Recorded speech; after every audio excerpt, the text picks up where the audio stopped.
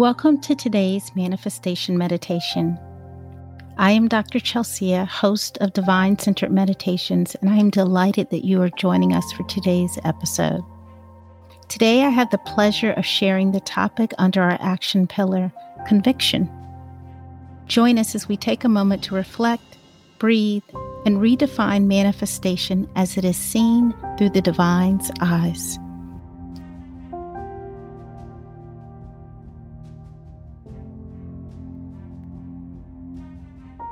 In the previous episode, we spoke about what it means to act with God's confidence, trusting the divine to do what we have been called to do. Putting it into practice can be challenging, which is why we talked about Paul and the confidence he used to preach the gospel even after he had done such heinous things to Christians before his God encounter. But that was Paul, right? Isn't that what we say to ourselves? Oh, that was just someone in the Bible. How do we confidently walk with God confidence when our past, our family, or our friends, or maybe even us are holding on to who we used to be, the mistakes we've made in our past, the shame and the guilt?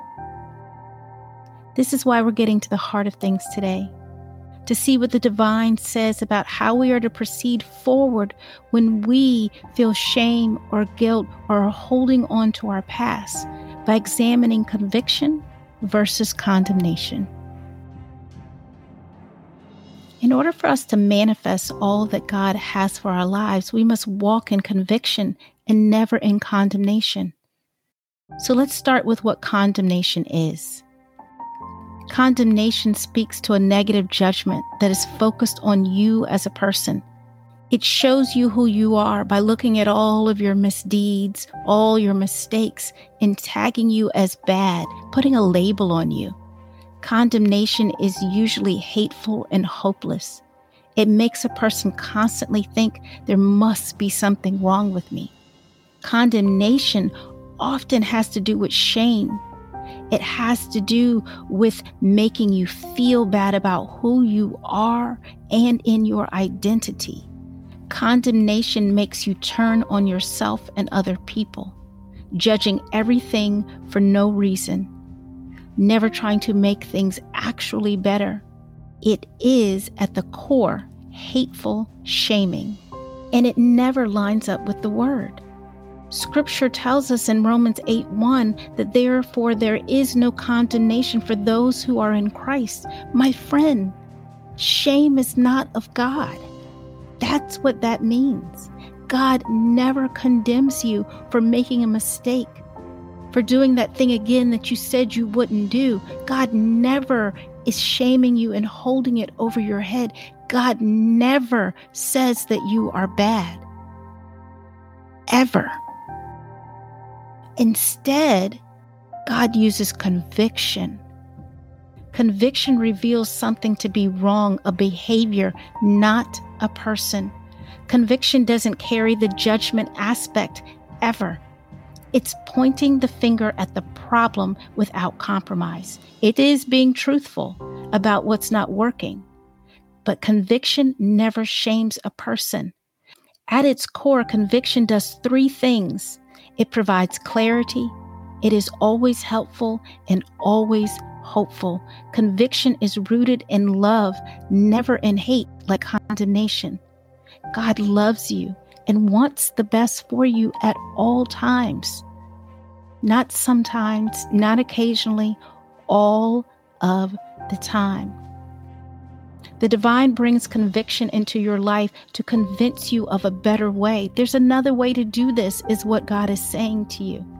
He is getting your attention with correction, to protect you, often from ourselves, and to always bless you. Just as a parent disciplines their child for touching a hot stove when they've told him not to do it repeatedly, the parent is convicted to correct the behavior through discipline. But that discipline is never shaming or putting anyone down or calling them names. Just like that, God chooses to be overwhelmingly compassionate, protecting us.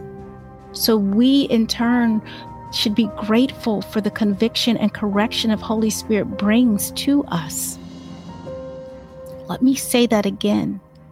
God's correction and conviction that you feel about doing something you said you wouldn't do never shames you or puts you down. Through God's correction, we are convicted. And if the voice is telling you that you are bad, that's not God's voice. Remember, conviction is always hopeful. It brings with it an atmosphere that seems to say, why are you persistent in doing the thing that's not good for you? How long are you going to walk in shame? Choose my way instead. Choose my better way for you. As we begin to enter our time of contemplation, I'm going to invite you to consider the following questions. Because for us to operate with God confidence, we must be clear on the voice that we hear.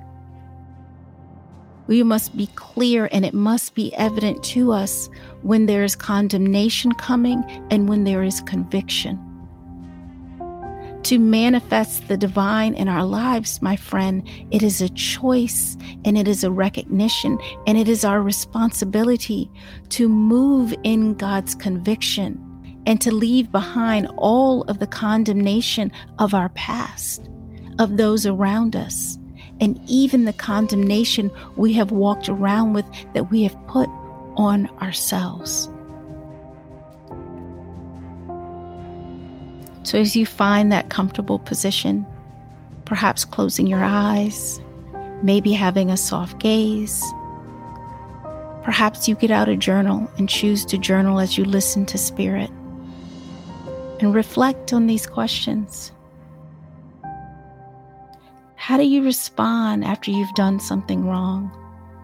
For this may be the greatest test of our spiritual maturity. Do you feel godly grief that you have sinned against the divine, against yourself? Do you turn back to Christ? Do you pray about it and talk to God about it in your intimate, meditative, contemplative practices? Or do you wallow in guilt and shame?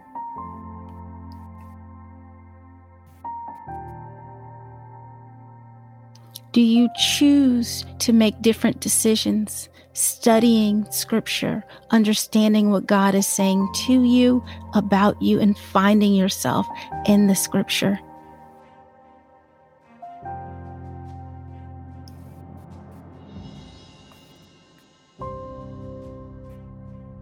And if you don't, when will you choose to believe, to trust in, to rely on, to walk in the boldness and the authority, to speak the words that the divine is saying to you, about you, in your self-talk and with others?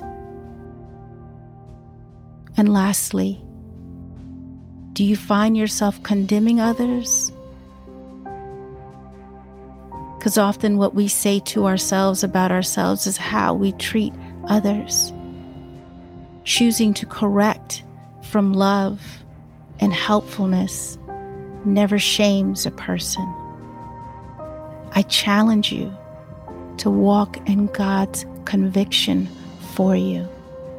Take a moment and meditate on those questions or anything else that arises for you.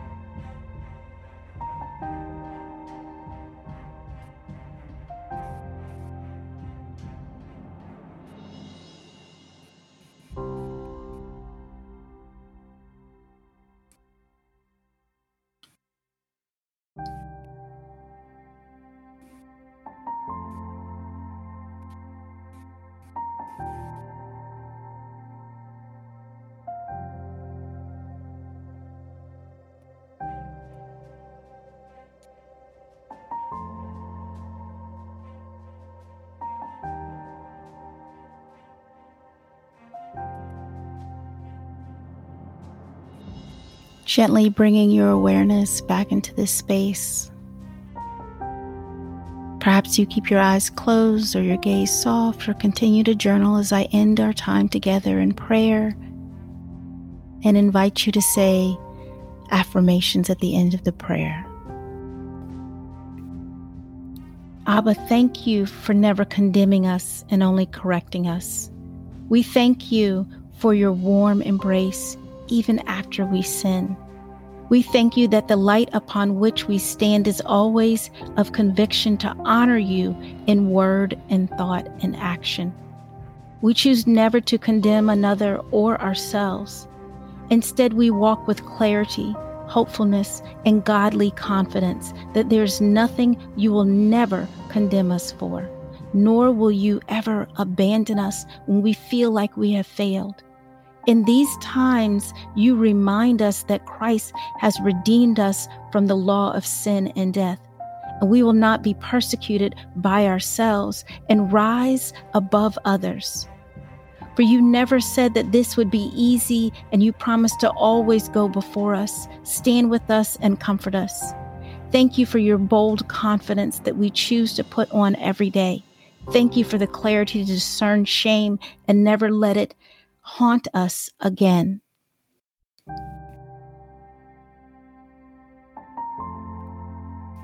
And we affirm, I affirm my confidence in Christ that has been placed in me.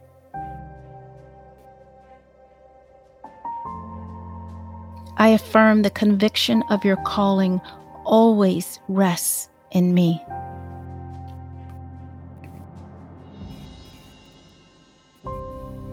I affirm that I am made in the image of the divine, whole and fearlessly made.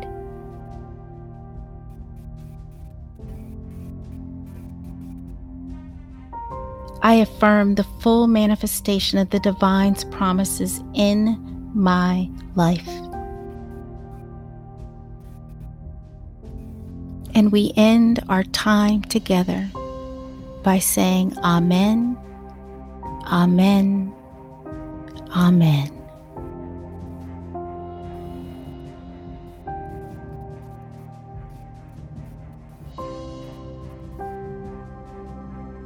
Thank you for joining us for today's episode.